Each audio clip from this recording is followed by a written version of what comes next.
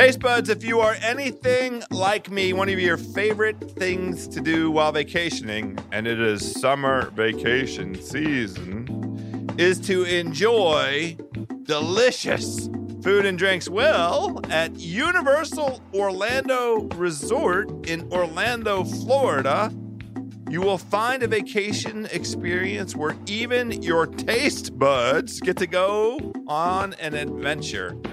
While it would probably take a whole week to try all the food they offer, a little quick listing for you of some fan favorite stops. You start your day with a breakfast pizza at their newest Universal Hotel, Endless Summer Resort, Surfside Inn and Suites. You experience a mix of American, Mediterranean, and Asian fare cuisine at the award-winning Mythos restaurant.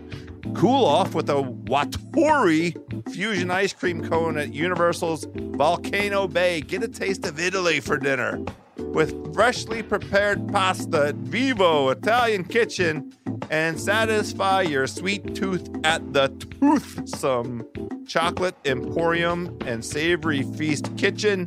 Download the Universal Orlando Resort's foodie bucket list on their blog and visit www.universalorlando.com to start planning your vacation today.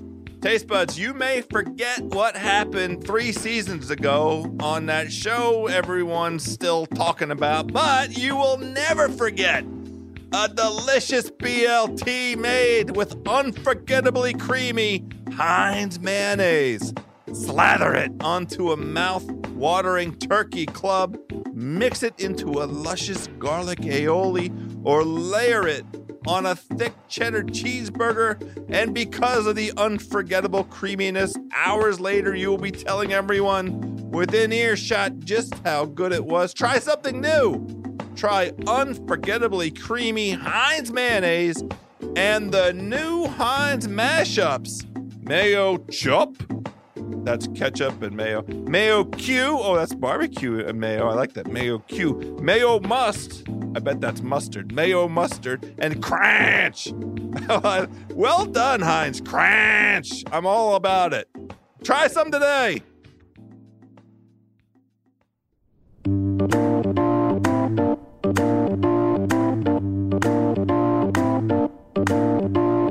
All right. My hungry homies, my taste buds, my culinary comrades, we have done it. We are back. It is another beautiful summer edition of House of Carbs, the food podcast for the hungry people, by the hungry people on the Ringer Podcast Network. I am your hungry host, Joe House.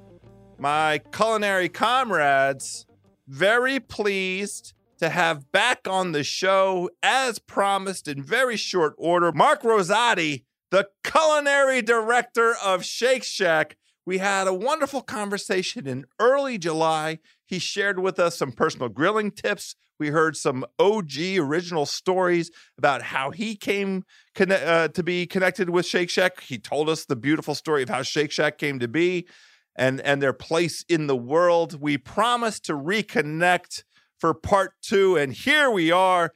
We go deep, my taste buds, into the Shake Shack Innovation Kitchen. My mind was blown. I hope yours will be as well. Let's get right in that belly with Mark Rosati of Shake Shack.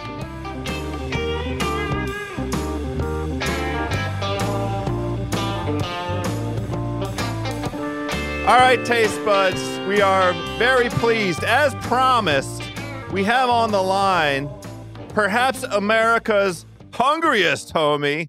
We were very fortunate at the beginning of July to have him on, and we talked through a little bit of background, but really, as far as I'm concerned, we kind of had a little bit of an amuse-bouche and then maybe a little appetizer. It's time to tackle the meat of the matter with the culinary director from Shake Shack. This is the man, Mark Rosati. Welcome back. God, thanks for having me back. It's a pleasure to be here again. So we really covered a lot of important kind of origin story background, both your origin story and your affiliation with Shake Shack, and some of the, how Shake Shack came to be stories. And along the way there were certain revelations about certain aspects of this that I just knew we needed a real deep dive. We have to give all of our culinary comrades out there some perspective on exactly what it is that Shake Shack is up to and what you personally are up to. And you mentioned the Innovation Kitchen, and I want to go deep. I'm just telling you right now, you guys opened this up in September of 2018. So let's just start from scratch. What is the Innovation Kitchen and how did it come to be and why? The Innovation Kitchen is something that's been on the drawing board for, I would say, like 7-8 years or so. As I said the last time we spoke, Shake Shack it's kind of a great accident that happened. We never intended for this company to grow the way it has, and has been to so many different parts of the world and back. And when we opened Shake Shack, the idea, create a community gathering place, bring people together over great food, and that was the main goal. Fast forward to 2019, we have 254 locations worldwide, and we're going to open a few more. And the funny thing was, we've always thought of this as just this one little shack in a park with no aspirations to grow. And even when we get up to like 30 locations, the idea of being a real company and like having an infrastructure like an Innovation Kitchen, we were like, that's for bigger companies. Like, maybe we get more locations, then that feels like the right fit for us. But we're small, we're not that big. We don't need this sort of stuff. Meanwhile, I know people that have maybe say 10 locations, and they have an Innovation Kitchen. So we just always think we're a small company. We do try to act as small as possible. So something like a fancy quote unquote Innovation Kitchen, that was something that we had maybe thought was a future plan. But as we get bigger and bigger, we realized we do need this kitchen. We do need a place to call home where we could develop new menu items for all around the world. And also at the same time, maybe work on projects that maybe don't quite fit into the Shack kitchens as we know today. But why should that stop us from creating a new menu item for the future?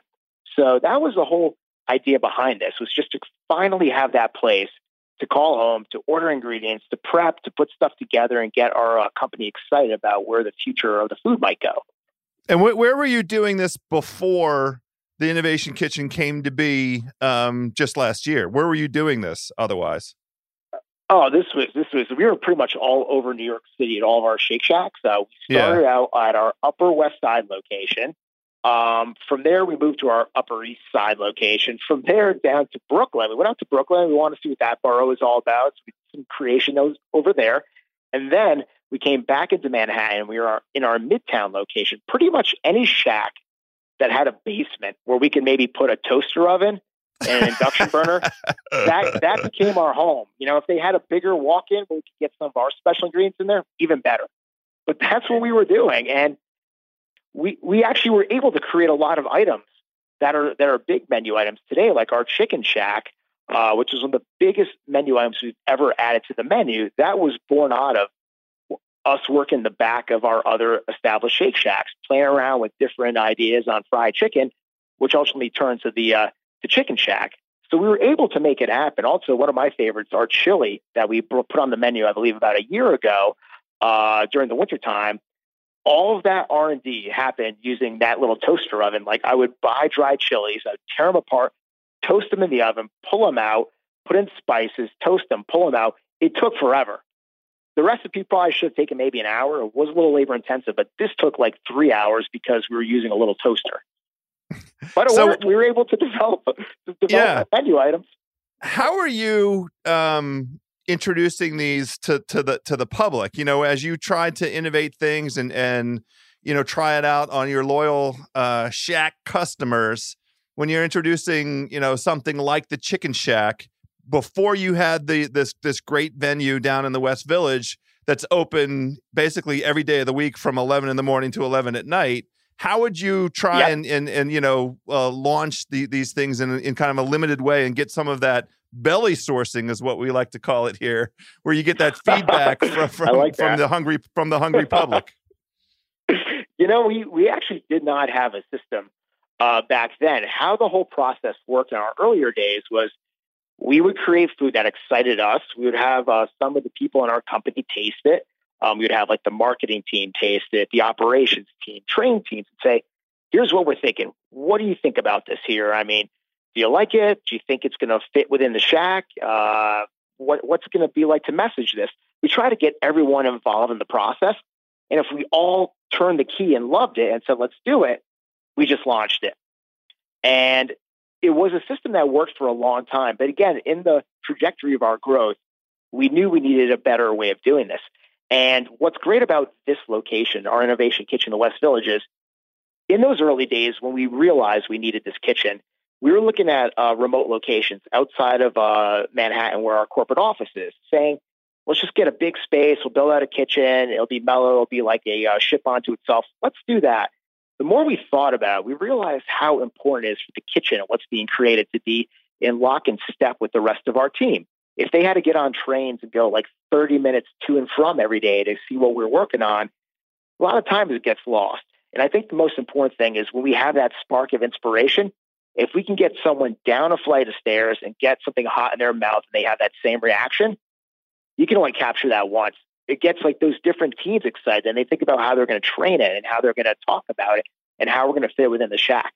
So having that within our office and the best case scenario and a shack too was the dream. And it took us a while to find that, but now we have our Innovation Kitchen tethered to an actual shack, and then our offices are upstairs. So what's great about this here is we never had that moment in our testing to actually take an idea and give it to our guests and say, this is something we're working on. What do you think? But that's the idea of the shack that we have here too, is when we create these items and actually serve them to our guests, we have ways of capturing feedback, either through tablets or note cards. You can write your idea, or just good old fashioned going up to someone saying, hey, I saw you got that new burger. What are your thoughts on that? So now we can actually have that level of check where we know we like it, but now we can ask our fans and bring them into the creative process too and get their kind of gut check on what we're creating and see if it's the right direction we should be going. Yeah, you cannot underestimate the value of the belly sourcing. I know that you guys tried for a minute there back in 2013 to walk away from the crinkle fries, and the culinary comrades out there were having none of it. I mean, the hungry people wanted the crinkle fries, right? They were up in arms, and that's a good example of us being in a vacuum within the company, thinking about what the guests may want, and working long and hard. Like when we went to a freshly cooked and cut French fry within our shacks, that was a good year of hard R&D, figuring out how we can make it happen. We also had to spend a lot of money to add more equipment to our line to cook the fries in, more training. We had to go out to different farms and we'll really walk into the fields, pull potatoes out of the ground, smell them, talk about them, understand the entire process. So it took a lot of time, a lot of investment. And when it was all said and done, the very first day we launched it, again, we only tasted it internally. We loved it. When we finally launched it, I'll never forget, we launched it on the Upper East Side location in New York City. The first guest walks in, orders a shack burger and fries, comes up, we hand the tray with big smiles on our face. He looks at us and goes, what the hell is that? Like, oh, these are our new fresh cut and cooked fries. What do you think? He goes, I hate it. I want my money back. He goes, where the hell are the crinkle cuts? And we're like, but this is better. This is fresh. He goes, you just ruined my day. And he walked out. And I was like, only in New York. I love problem? It. Yeah. The first guest, and we were just we had special T-shirts made about the fries. We had banners hanging. We wanted to make this a big moment because we were excited. We were sure our guests would be excited, but we never brought them into the process. They never knew what we were doing until we did it to them and not for them. And that's what we realized. And the feedback we kept getting was, listen, we get it. We get it. It's the one thing on your menu that you guys aren't making fresh. They come in frozen, you cook them. And we thought frozen was a bad word with fries. But the more research we did, we realized freezing French fries, even in a perfect scenario in the kitchen, actually is very beneficial to the final product. when you freeze a potato, you're locking in all that moisture and you're pretty much turning to ice crystals that once they hit the hot oil to cook, expand and explode and almost create like a mashed potato-like interior to the fry. So given the choice between completely fresh or maybe freezing this one during one stage of the process, that freezing does help a lot. And we also realize that crinkles are just us. Our fans recognize the crinkles as a big part of our brand, and they think about it. It gets them excited, and there is a nostalgic value. And there was so many good things about the fries, but we just thought we could do better. But our guests were never really saying that we needed this. So again, that's something that we did learn a lot of lessons from. And today that would not happen with us because, again, anything we get excited about, we now test it to our guests. And sometimes we run items as long as a month to not only figure out, like, is the flavor right? Like, do we need to adjust the seasoning? Do we need to take an element off the burger or add an element to it? But also we can ask our team, the ones that are actually cooking it, saying, yes, this works well. Like, the toppings can easily go on. We like how you built this. There's no problem. They can say, you know what? I think it's a little harder to build. It's more complex. Maybe we should think about revisiting it. So if we launch something, we really have those moments now where we feel that much better about it and that much more confident in it because it's really gone through a lot of checks. And now there are also external checks with our guests that are something that's a lot very of bellies to us. That would call that Absolutely. checks and belly balances. Absolutely. Yeah. So for folks who come to New York and may not necessarily, they might think, oh, I want to make sure I get to Shake Shack as part of my New York experience. I know that I feel that way. There's absolutely no reason. I live in Washington. There are plenty of delicious Shake Shacks here in the DC area, in the DMV. For sure. But whatever the explanation is, whatever psychological infirmity I suffer from, I still want Shake Shack when I'm in New York. And I've not been down to the West Village one, but now I want to get down there. How often during the course of a week, as Innovation Kitchen, has various things sort of in process and it's trying, how often do sort of new concepts make their way from the kitchen into the West Village Shack? I would say your chances are pretty good. We've been very aggressive recently, and we've been doing different lemonades, different milkshakes, and different sandwiches pretty regularly. I think if you came on any given day within any given week of a month, you're probably going to see something that we're testing right now.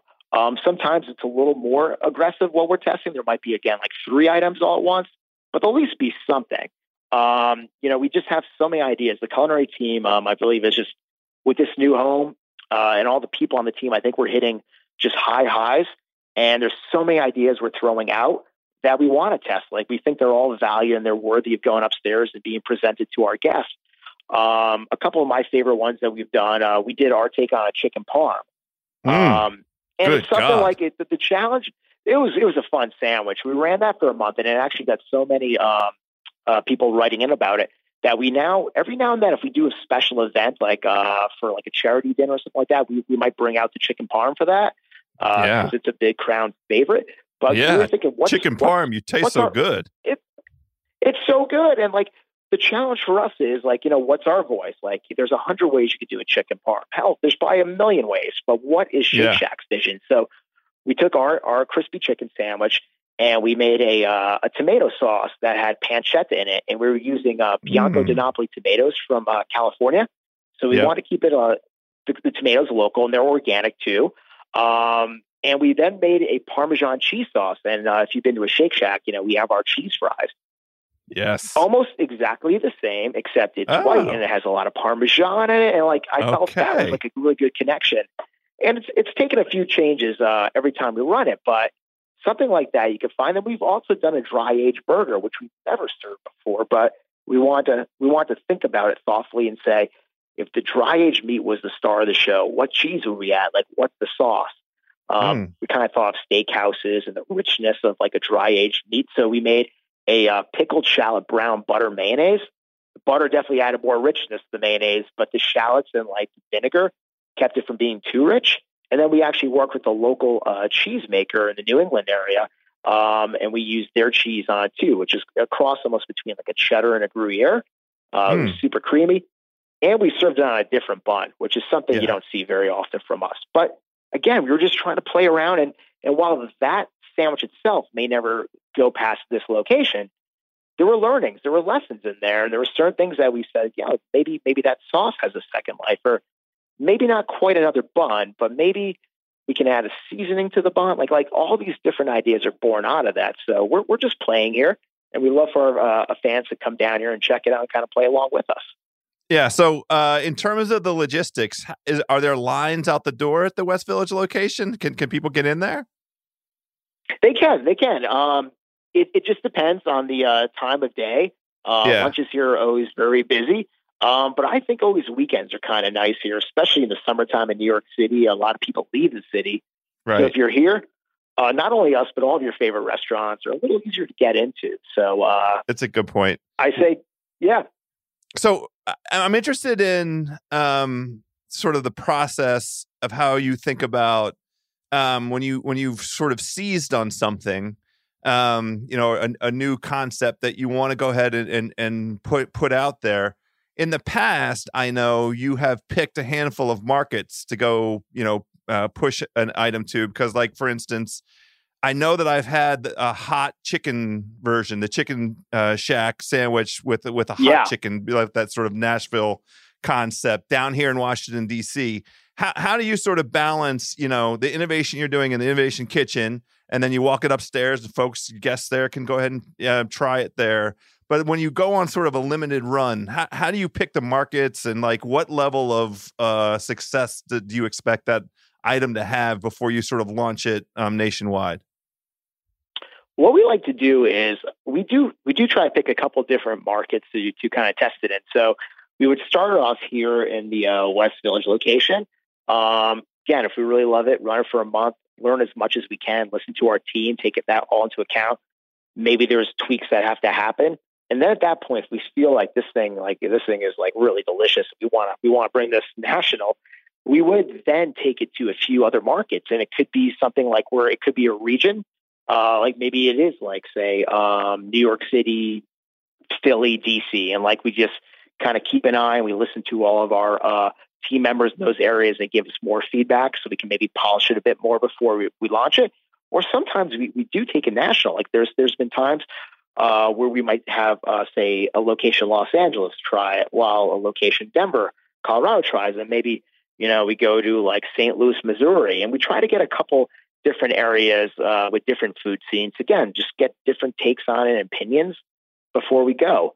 So it really depends on what we're trying to test and what we're trying to learn at that point. And then based off of that, we then say, do we want to take this officially national? In the early days of Shake Shack, we were but the first location was on 23rd Street here in New York City. And a few blocks south is one of the best green markets in the city, the Union Square Green Market. In those early days, when we did specials, we would literally walk to the market, pick up some stuff, try it out, and then whatever we had left from our experiments, we would run it as a special. Fast forward to how big we've gotten, and now we can't do that anymore. We need to at least be 3 to 4 months out at least when we do anything national, just in terms of making sure we can get all the ingredients to all the locations, make sure the teams are trained. We can get, if we're going to do like any signage, stuff like that. So when we do it now, it does take a lot more time. So we just want to make sure we really do it thoughtfully and make sure, again, like from the initial idea here to those other locations where we test in, that we just make sure we 100% love it. It's ready to go. Because again, if we're going to do it, there's so much effort that goes in there that we want to make sure it's one of those items that everyone loves. And beyond loves, head over heels loves. Yeah. So that's the segue into what I want to ask about. Where are the chicken bites? Are they everywhere yet? I mean, I'm dying for the chicken bites. I've been lucky enough to try them. They are pretty national at this point. There are a couple locations that don't have them right now, but if you're in DC, you'll definitely find them. And that again is that is on the level of a national special item we're doing, and it's something we played around with. We wrote a cookbook a few years back all about the history of Shake Shack, and we featured recipes and also just ideas. If you're going to go through the effort to say make our chicken shack, you have the chicken there. Why not try to make a chicken bite? So we Yes. actually, before we launched it, years before we launched it, we kind of teased and hinted at that in our book. And I'm the type of person, like when I go and eat burgers, if there's like the option of French fries or like chicken bites or chicken nuggets or something like that, sometimes I might forego the fries and get the chicken. Oh, I mean, there's nothing wrong with all the above. Yeah, right. You I like can for do me, both. like sometimes I'm feeling like ketchup and fries. Sometimes like Yes. maybe I need a little more protein in my diet, so maybe Yes. I'll get the bites. So it's one of those things that we spent a lot of time playing around with the idea, and we got to a point where we actually, when we opened this location here in the West Village, which is coming up on a year, that was actually the first item we launched and tested out of this location. So it hit here first. And right away, New Yorkers were like, we need to try these. Like, everyone loves a good bite. Yes. So the feedback was really immediate. And from there, we did test in a few other markets, and then we went national. So it's something we're having fun doing, and it's we'll see how long we keep it out there. But right now, you should be able to get that in DC, and I would love to know what you think about them. I'm on my way. It's lunchtime here when we're recording this. I'm going to make a stop. Taste Buds, quick break from this incredible innovation kitchen we're hearing about with Mark Rosati. I want to tell you about some friends of ours here at House of Carbs, Ben and Jerry's. They are friends of ours. Not personal friends yet. I'm working on it. It's summertime, which means it's prime ice cream season. And in addition to the beautiful offerings you might get at Shake Shack, Ben & Jerry's has some ice cream for you. I have to tell you, I have been dabbling. I've been experimenting because Ben & Jerry's have been doing the same kind of thing. They're putting out non-dairy versions of some of their most popular flavors, as well as low-calorie, lower-calorie versions. I've been experimenting in both. The vegan Cherry Garcia is effing unbelievable. And the reason it's effing unbelievable is because the Ben & Jerry's Cherry Garcia was my very first Ben & Jerry's ice cream, my introduction, but my entryway drug, if you will, to the entire Ben & Jerry empire. And Cherry Garcia remains an all-time dead-on #1 favorite. The vegan version of this is incredible because I can't tell the difference. Now, I'm not a person that holds himself out as having an impeccable palate. I am like you, my hungry homies. I want to eat what's good, what tastes good. I want to eat a lot of it. But the Ben & Jerry's vegan Cherry Garcia, I can't recommend it enough. If you want to avoid dairy for any reason whatsoever, get yourself into this. Or maybe you just, want to try something different and see if you can detect the difference. Get yourself to benjerry.com. Treat yourself to this favorite flavor. Anywhere ice cream is sold, or you can find yourself a new favorite. It's benjerry.com. Taco night. Let's talk about it. We've been seeing the LeBron Instagram, the LeBron James, the whole family's in on Taco Tuesday. I can't do it, but they do it. Taco night is a magical night. It's the night where everyone can eat happy. The night where conversations are engaging. The mood is light no matter how you fill it. Everyone has their perfect taco. But what if your shell falls over? Your tortilla dumps all that greatness onto your plate. Complete devastation. Kids crying. Meal ruined. Game over. Why risk the chaos? Grab Old El Paso. The Old El Paso taco shells hold their own. They have a stand and stuff shell that will not fall over. Their tortilla bowls are soft but won't spill your perfected taco. They even created mini tortilla bowls for kids' hands or appetizers. With Old El Paso, you can spend more time enjoying the food and your company and less time scooping the meat and cheese back into the shell and to top it off.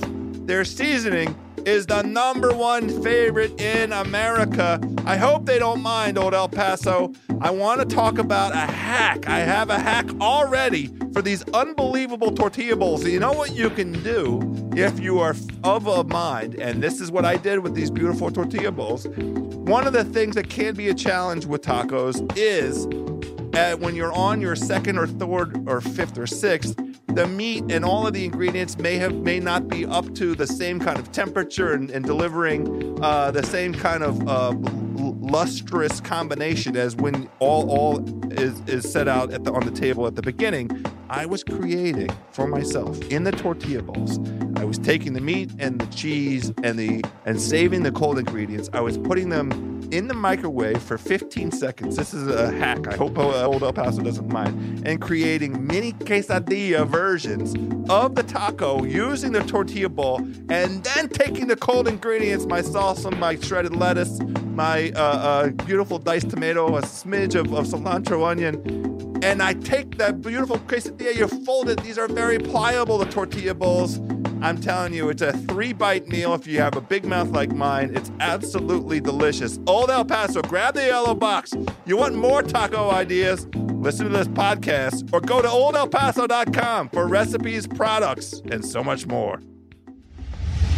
What's in the pipeline right now that you think sort of has some promise in terms of a potential national level concept? What have you tried out at Innovation Kitchen that's really been getting some traction?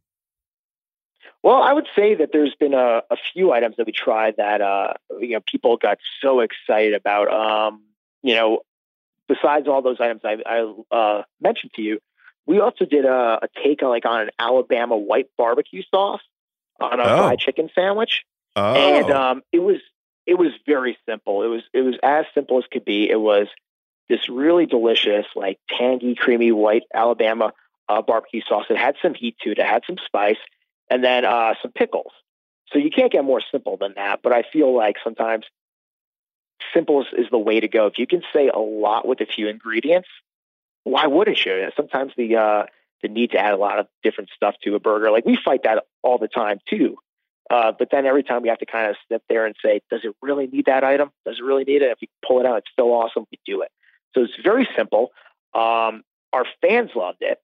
Our team loved it. Another good pulse check for us is if there's teams in the shack that are cooking the food all the time, if they get excited about it and they want to eat it, we know we got something because they're around the food all the time. They eat the food often. If this is something different that they're like, ooh, I could see this becoming part of my rotation, we know we have something there. So it definitely ticked all the boxes. So that's one we feel really good about. Whether we take that national or not, that still remains to be seen. But it's something that it definitely resonated with us that we said, oh, this one seems to be picking up a lot of traction here.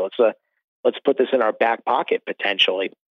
And then there's been milkshakes too that we've done that have been a lot of fun. We did a creme brulee shake earlier this year that was really well received. And again, shakes can be somewhat simplistic at the heart of them, but that's a kind of a fun item to elevate for us. So we created a little sugar brittle disc that we put on top of the shake that you could just poke through, and it crackled just like the creme brulee topping. Definitely a shake, but just made it more fun to eat with. So little things like that we've had a lot of success with. Yeah, I saw a reference somewhere to a Japanese black sesame shake. Is that where can I try that? Is that a thing? That is something. Yes, that's a thing, and that is something we're still running actually nationally right now. Actually, I believe it's still running. That's a good question. We might have stopped it, but we have more shakes coming up. So I think that might have just been for the month of July, but you might still be able to find it. That's why in DC.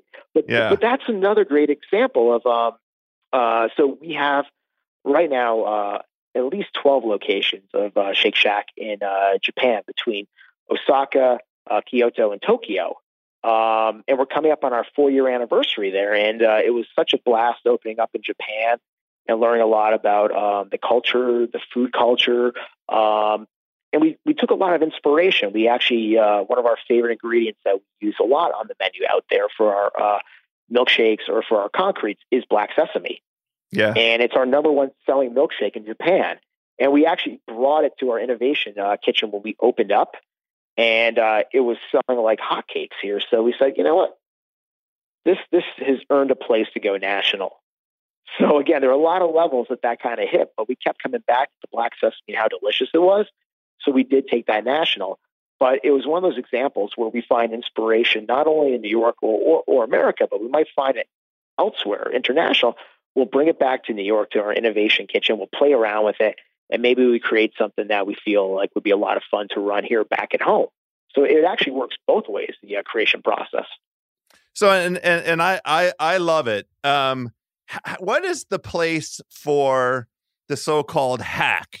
Because there are, a handful of Shake Shack hacks that are by now sort of, so well known that they're not on the menu. But I think it's the case that, like, if a guest walks in and asks for an ice cream sandwich, your folks know how to compile that. The grilled cheese sandwich is obviously, a no-brainer. You took the bacon cheese fry hack and just made it. That's a thing now? You can get bacon cheese. Yep. So, like, what role are there still hacks out there that guests come in and ask for that your folks can prepare for them and sort of, how's that working right now in conjunction with all the innovation you're doing?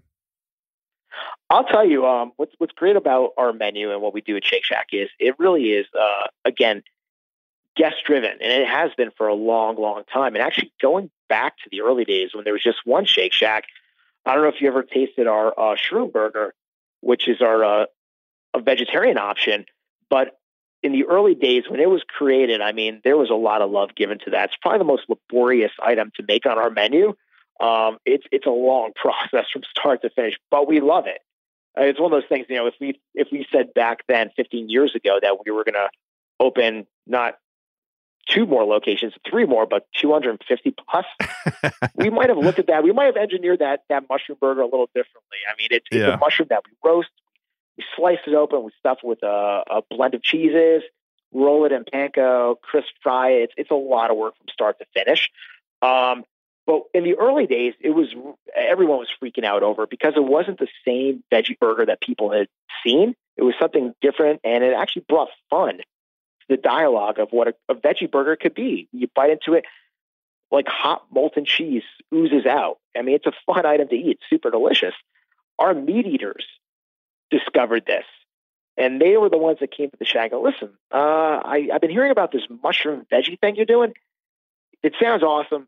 I still love meat. Can you maybe take that mushroom and put it on top of a Shack burger and just give me that?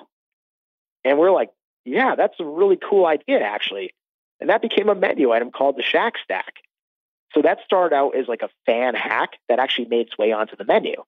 And there's so many different ways of doing it that I'm always amazed. Like when a guest will come in and say, okay, you guys have those cheese fries, right? And last time I was here, I had your Chicago dog and had these spicy peppers. Can you maybe throw those spicy peppers on the cheese fries?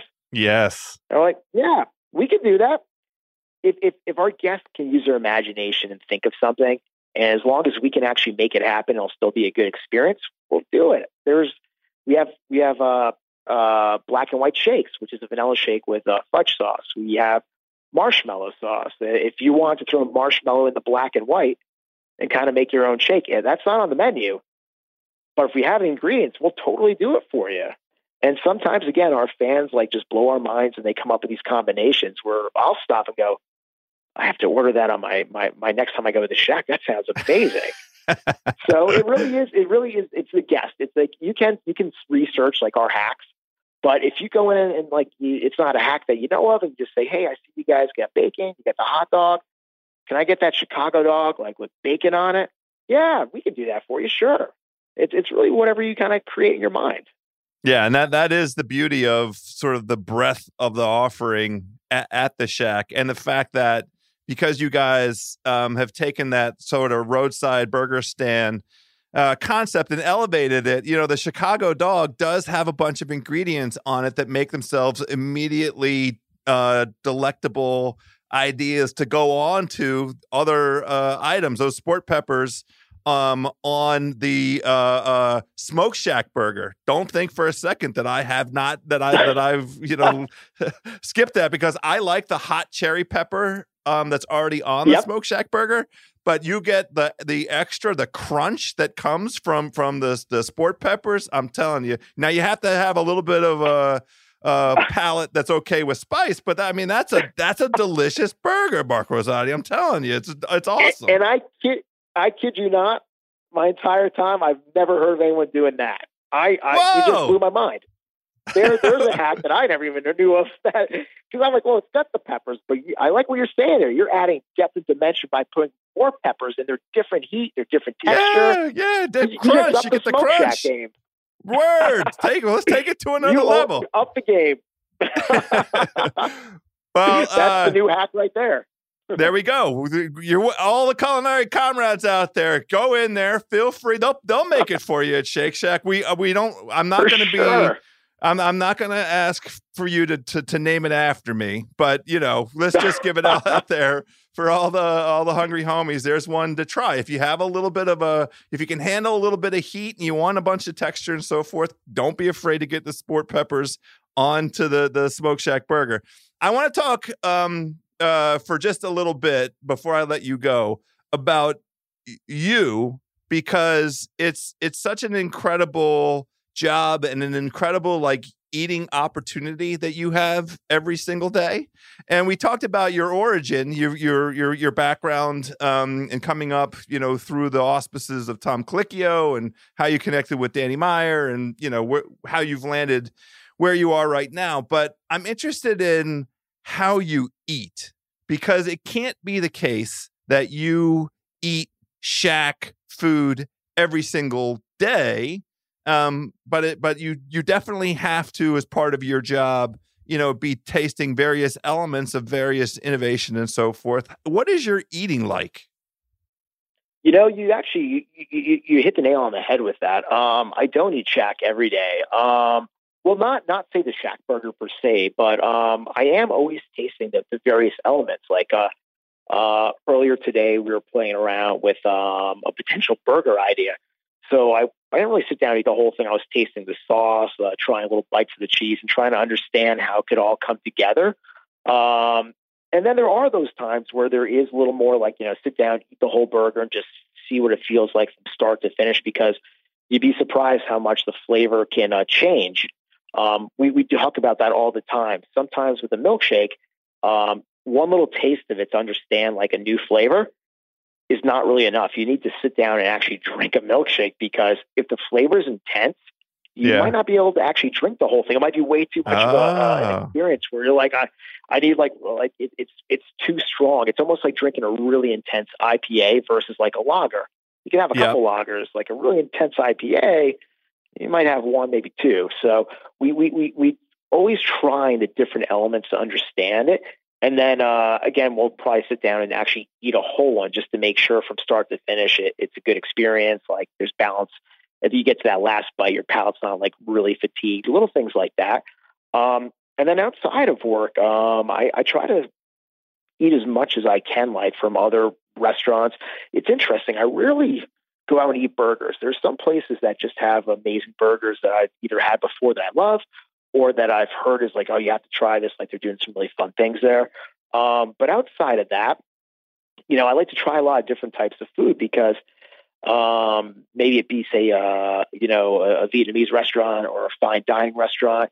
I might not be able to take the exact dish that I tasted and fell in love with and figure out a way of making that a Shack menu item. But there might be an element, and maybe it's something like, the assertive lime juice in that Vietnamese dish, and how that worked with the beef. Maybe there's a little note I'm going to write to myself saying, maybe try a really intense lime mayo on a burger, depending on what the other toppings are. And that's how a lot of our ideas come to play between myself and the culinary team here. Is we like to eat out, we like to talk about food, and it is that balance, because if it was just Shack, I think we would have tunnel vision of where the menu could go. So really trying different foods, and just being curious and adventurous. That's where a lot of the ideas come from. And again, we can have something that's very esoteric, that just is not a fit for us. But we can always take certain elements and bring them into the Walnut Shake Shack and find that note that would like just be harmonious, craveable, comforting to our guests.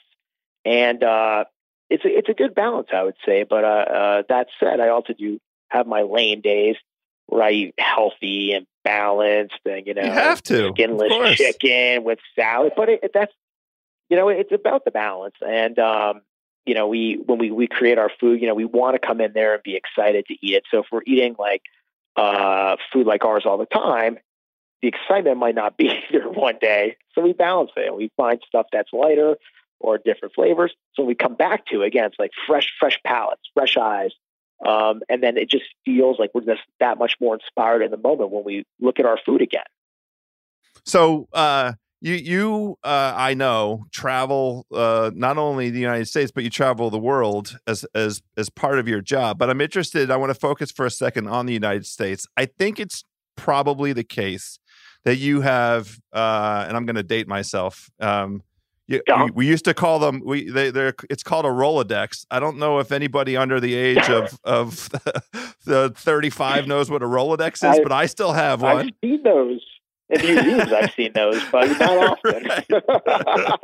But you have an incredible stable of restaurants that you've tried as you've toured the country as part of in furtherance of the support for the Shack. And just based on what you shared in terms of your own experimentation and looking for inspiration, do you have like a master list of restaurants that you're going to hit when you're in a place, and for all the cities that you travel around to here in the States? I do, and it depends. It really depends, like on what the trip is about. There's some trips where I'll go to a city or a country where it's a very quick trip. There's a lot to do, that there isn't much time. So then I have to kind of say to myself, do I want to go to a place that's true and tried, that I love, that, I don't get to go that often, that I know I'm going to just be excited and maybe I know someone there, it'll be a fun experience? Or do I trudge on and try something new? It's a mixture of both. On a trip where I have a little more time, it's a balance, because I think what really makes the restaurant business fun and exciting to me is not so much the food per se. The food is, of course, it has to be excellent and inspiring, but it's the people that are cooking it and serving it. And I've been fortunate to develop friendships in some of the cities or countries that we've opened locations. So it's like I might go to a city and say, I've had this food before, but you know what? I just love those people. I have to go in and say hi. If I just stop in the bar and get a quick drink and just catch up with them, I'll do that. So it gets to the point where there's more time saying hello to people than actually going out and trying something new. And I think that's a good place to be, because again, I think what makes this business all fun again is just the human element, and meeting just some really great people that you maybe one day call your friends.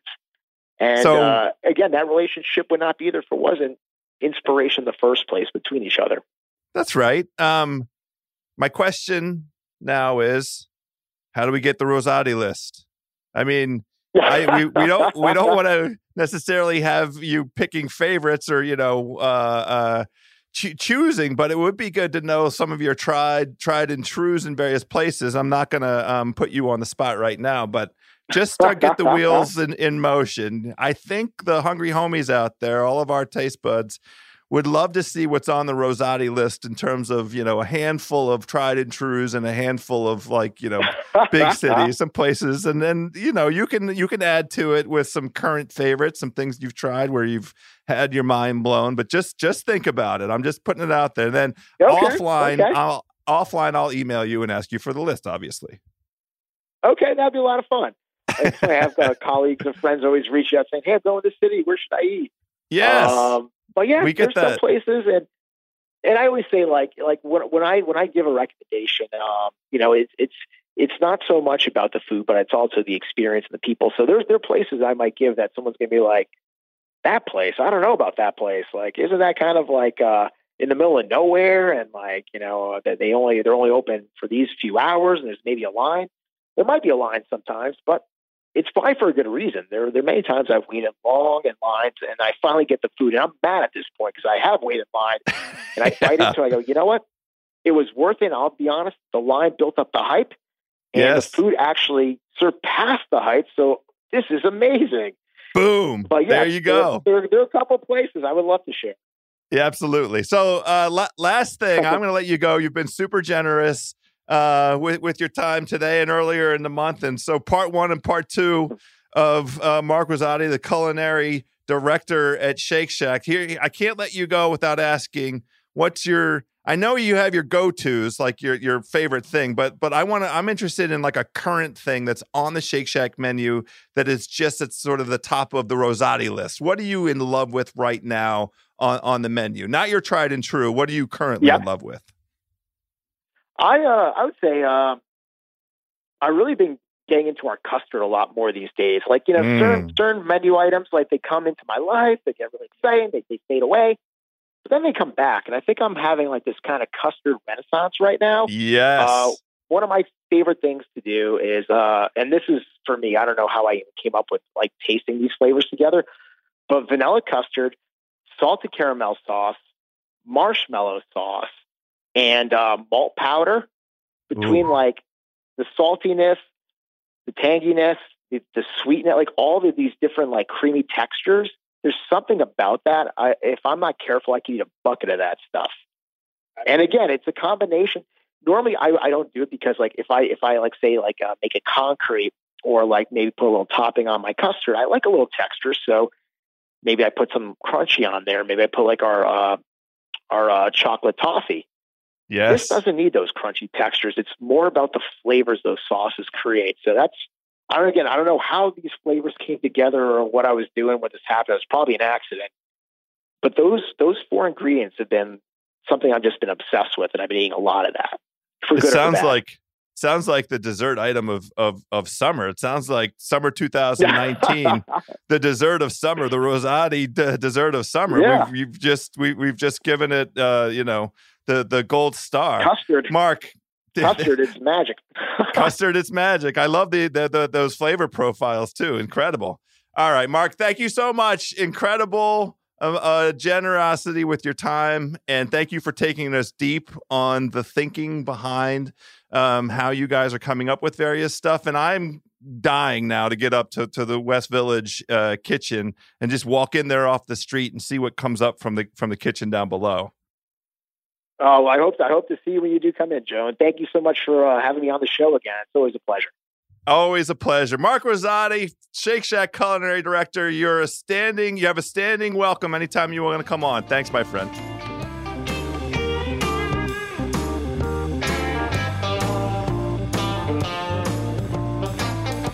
All right, there we go, my taste buds. Another delicious house of carbs in the books. My thanks to Mark Rosati. I really am going to invite myself up there and get into that kitchen. And if we do that, we'll take some beautiful pictures. Maybe we'll even go up on the Instagram Live. I'm finally figuring out how to use all of this beautiful modern technology.